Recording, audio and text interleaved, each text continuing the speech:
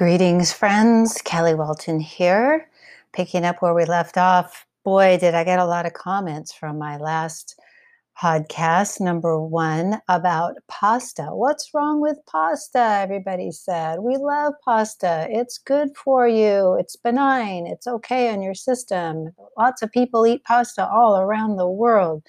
Yes, they do. And just for the record, pasta is probably one of my absolute favorite foods, but I had to let it go for a variety of reasons. One of them being the Hashimoto's diagnosis, and I had to let gluten go. So there went pasta, there went pizza, there went probably 60% of my diet, actually, bread. I'm the kind of person that when everybody else was ordering dessert, when we'd go out for dinner, I was hugging the bread and butter basket and swatting the waiter's hands off of it because I just preferred bread and butter for dessert over sugar. But I had to let all of that wheat go. And we'll get into that right now. But I just wanted to say for the record, after the outrage from my previous podcast, I have nothing personal against pasta. I love it, but I've had to go for the gluten free. So the reason why is not just for the gluten, but a lot of the conventional pasta that you see out there is GMO. And just to clarify about what exactly is GMO, what does that mean? Um, GMO foods cannot be organic, okay? And organic foods cannot be GMO. And we have a third category of conventional. So conventionally grown produce and conventionally grown food can't be organic.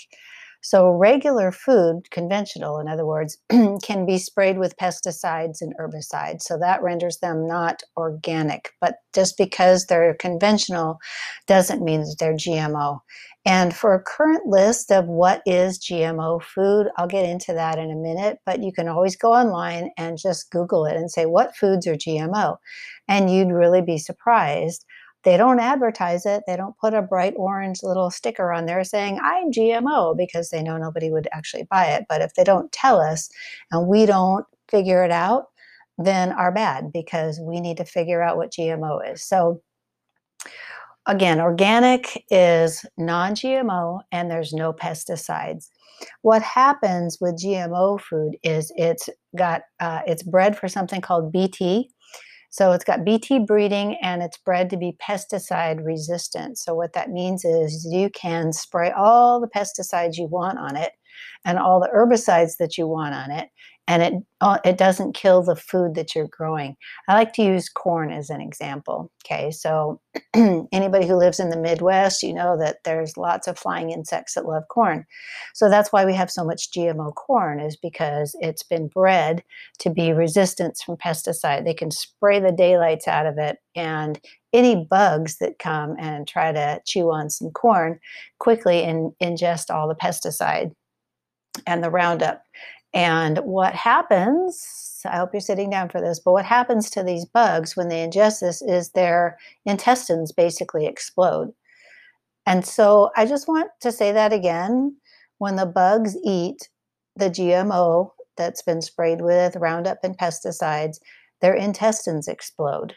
So could it be, because I'm looking around at everybody and we've got leaky gut syndrome, can we make the connection? Our guts are exploding slowly but surely, and we're bigger than bugs, so we can adjust a lot more. But we're having these strange problems again that our grandparents didn't have. And I want to touch on that a little bit and run down that list. So restless leg syndrome, I don't know, my grandparents didn't have it. My parents didn't have it. Metabolic syndrome, I had never heard of that until about 20 years ago. Alzheimer's and dementia, rates of Alzheimer's and dementia are climbing at an alarming rate. Obesity rates are up. Diabetes in children. Diabetes used to be an adult disease, and now we have children that are having adult diseases. We have suicidal children. We never had suicidal children when I was growing up. Fibromyalgia, that's another new one. My grandparents never had fibromyalgia. Irritable bowel syndrome. And is it just me, or every time you turn on the TV, which for me it's not often, but is there another ad for psoriasis and eczema? So I'm a firm believer, what you put in got to come out one way or another. And a lot of what we're putting in is coming out in the form of skin diseases, psoriasis and eczema. And of course, if you ask the medical community, remember, I'm part of that, but if you ask the medical community, their fix is another drug that's blocking something that is producing the visible inflammation, if you will. So rather than change our diets and let's just not eat stuff that's so inflammatory, let's eat all the inflammatory stuff we want, and then we'll take something that's going to block that reaction from showing up, right? If you don't see it, it's not there, right? We're blind to it. So that's not really a good idea. So back to the real food kind of a thing, and back to the pasta episode. So again, pasta, most of it, the wheat is GMO. So it's been sprayed and then it's been processed into the various forms of pasta that we all eat. And that also includes boxed dinners. It probably includes your local restaurant. Now, I was at some store, I can't remember, TJ Maxx, Marshalls, one of those kinds of, not off label, I don't know what you call them, discount stores where they have food. And I happened to find some imported pasta. And I thought, I just wonder. I did a little bit of research, and imported pasta probably does not have any pesticides on it. It may, you have to read it. But imported foods, most of the foods from Europe don't distinguish because many GMO foods are banned in Europe, so they don't even have the issue with it. The question is it organic or is it conventional, which they may use a European form of a pesticide? But as a side note to that, I had a friend who went to her doctor. She was also diagnosed with Hashimoto's and was told to stay off of gluten. And prior to being diagnosed, she had had a trip to Italy planned. And she told the doctor, you know what, when I'm there, I'm going to eat pasta and pizza. I just am. And the doctor said, oh, you're going to Italy? No problem. Eat all the pasta and pizza you want. If you have a reaction, just slow it down. But you should be fine over there because they don't have GMO and they don't spray the tar out of all their food over there. And you're probably getting a good organic, if you're going to some small villages, a good organic handmade, homemade pasta. So I thought, all right. So you can find these organic imported pastas in kind of some funny places. I think I found some in Big Lots one day. You just have to look. But again, per my last episode, I just was kind of alarmed when I went to the grocery store that day and all the pasta shelf was empty. And I thought, oh my goodness. And then what are they putting on it? The tomato sauce aisle was empty as well. So we've got some things back, but just be careful. There is gluten-free pasta. There is organic pasta. All that should work for you just fine. So I just want to throw in a couple of other things on this episode about GMO. So again, they don't advertise that things are GMO. You have to know the list of things that are GMO. Another popular one, again, at the grocery store, 4th of July. On 4th of July weekend, what aisle of the grocery store is always cleaned out, empty? That would be the chips aisle. And the chips aisle was empty. And so again, GMO corn, all those corn chips are probably GMO. Unless you buy organic corn chips, you're eating GMO corn chips. And potatoes are mostly GMO. And again, they're not going to tell you on the label they are or they aren't, but I just assume that potatoes in potato chips and other potato products and plain potatoes in the produce section are GMO. So unless it says organic, because if it says organic, it hasn't been sprayed. And it probably is not, they wouldn't bother with GMO seeds for potatoes if they couldn't spray it to death with all that other stuff. So lastly, I just want to end this episode with real food versus plastic food. There's a lot of plastic food out there. I hate to say it. There was imported Chinese rice that it turned out after some testing wasn't rice at all. It was plastic. It looked like rice. It cooked up like rice. It tasted like rice, but a lot of people were getting really sick from it, and it indeed was plastic. So beware of imported Chinese rice.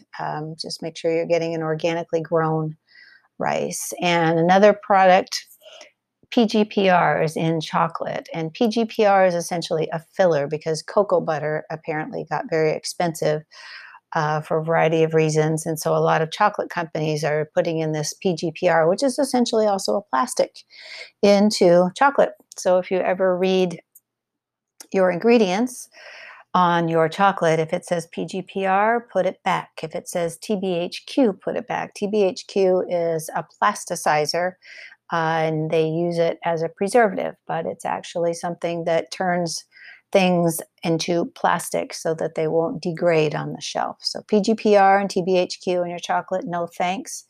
Put it back. Got to find the real deal. Something happened to the cocoa crop last year or year before, so some of those things are still out.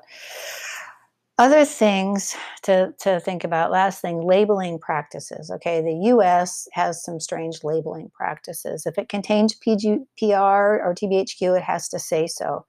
But they give funny little names to these things, numbers that start with E. So if you see an ingredient that says E321 or E254, that's probably something bad, and you want to put that back on the shelf.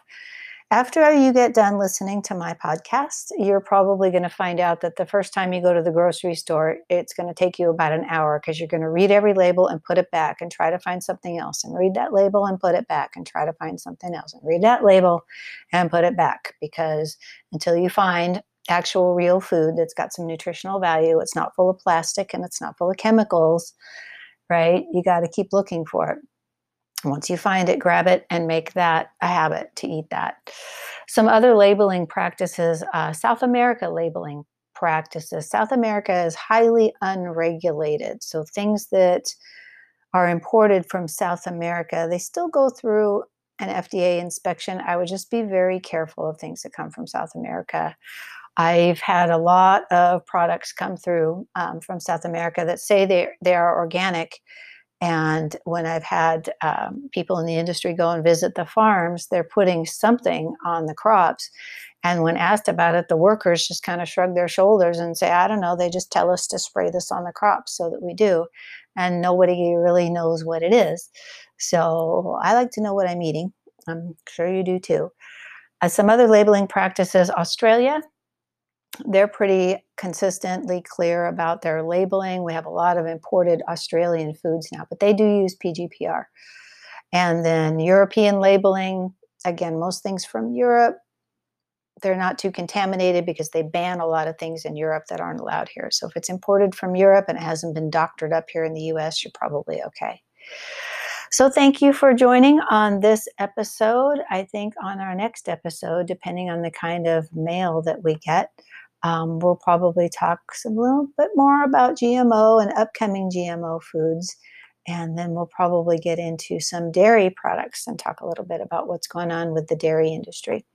All right, we will see you next time. Thanks for joining.